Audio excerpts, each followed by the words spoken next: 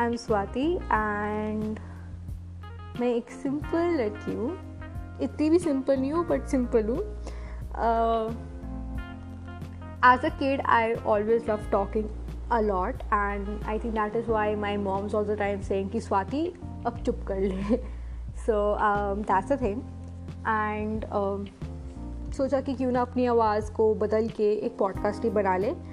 And that's what I'm doing. I'm going to make a podcast and I'm going to do it because बहुत हो गया, बहुत सोच लिया, बहुत सुन लिया. लोगों को Spotify पे सुन के ये सोचती हूँ कि यार मुझसे छोटे लोग इतने सक्सेसफुल हो रहे हैं, मैं क्या कर रही हूँ अपनी ज़िंदगी के साथ वाला क्वेश्चन मेरे दिमाग में रोज़ आता है. सो अब हिम्मत जुटा के मैंने ये एंकर ऐप डाउनलोड किया ताकि I can make the podcast and I can do something nice. So 5 things you should know about me. I'm crazy because well Punjabi हूँ तो जोक्स मारना और स्टूपिड चीज़ें बोलना is a part of me. I'm an extreme extrovert.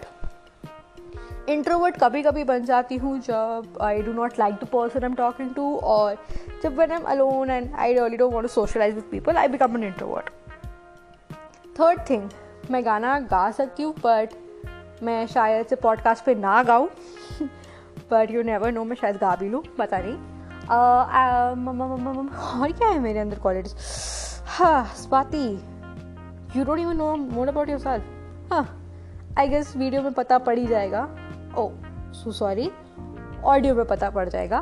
And हाँ, जो होना है होगा, जो नहीं होना ना होगा.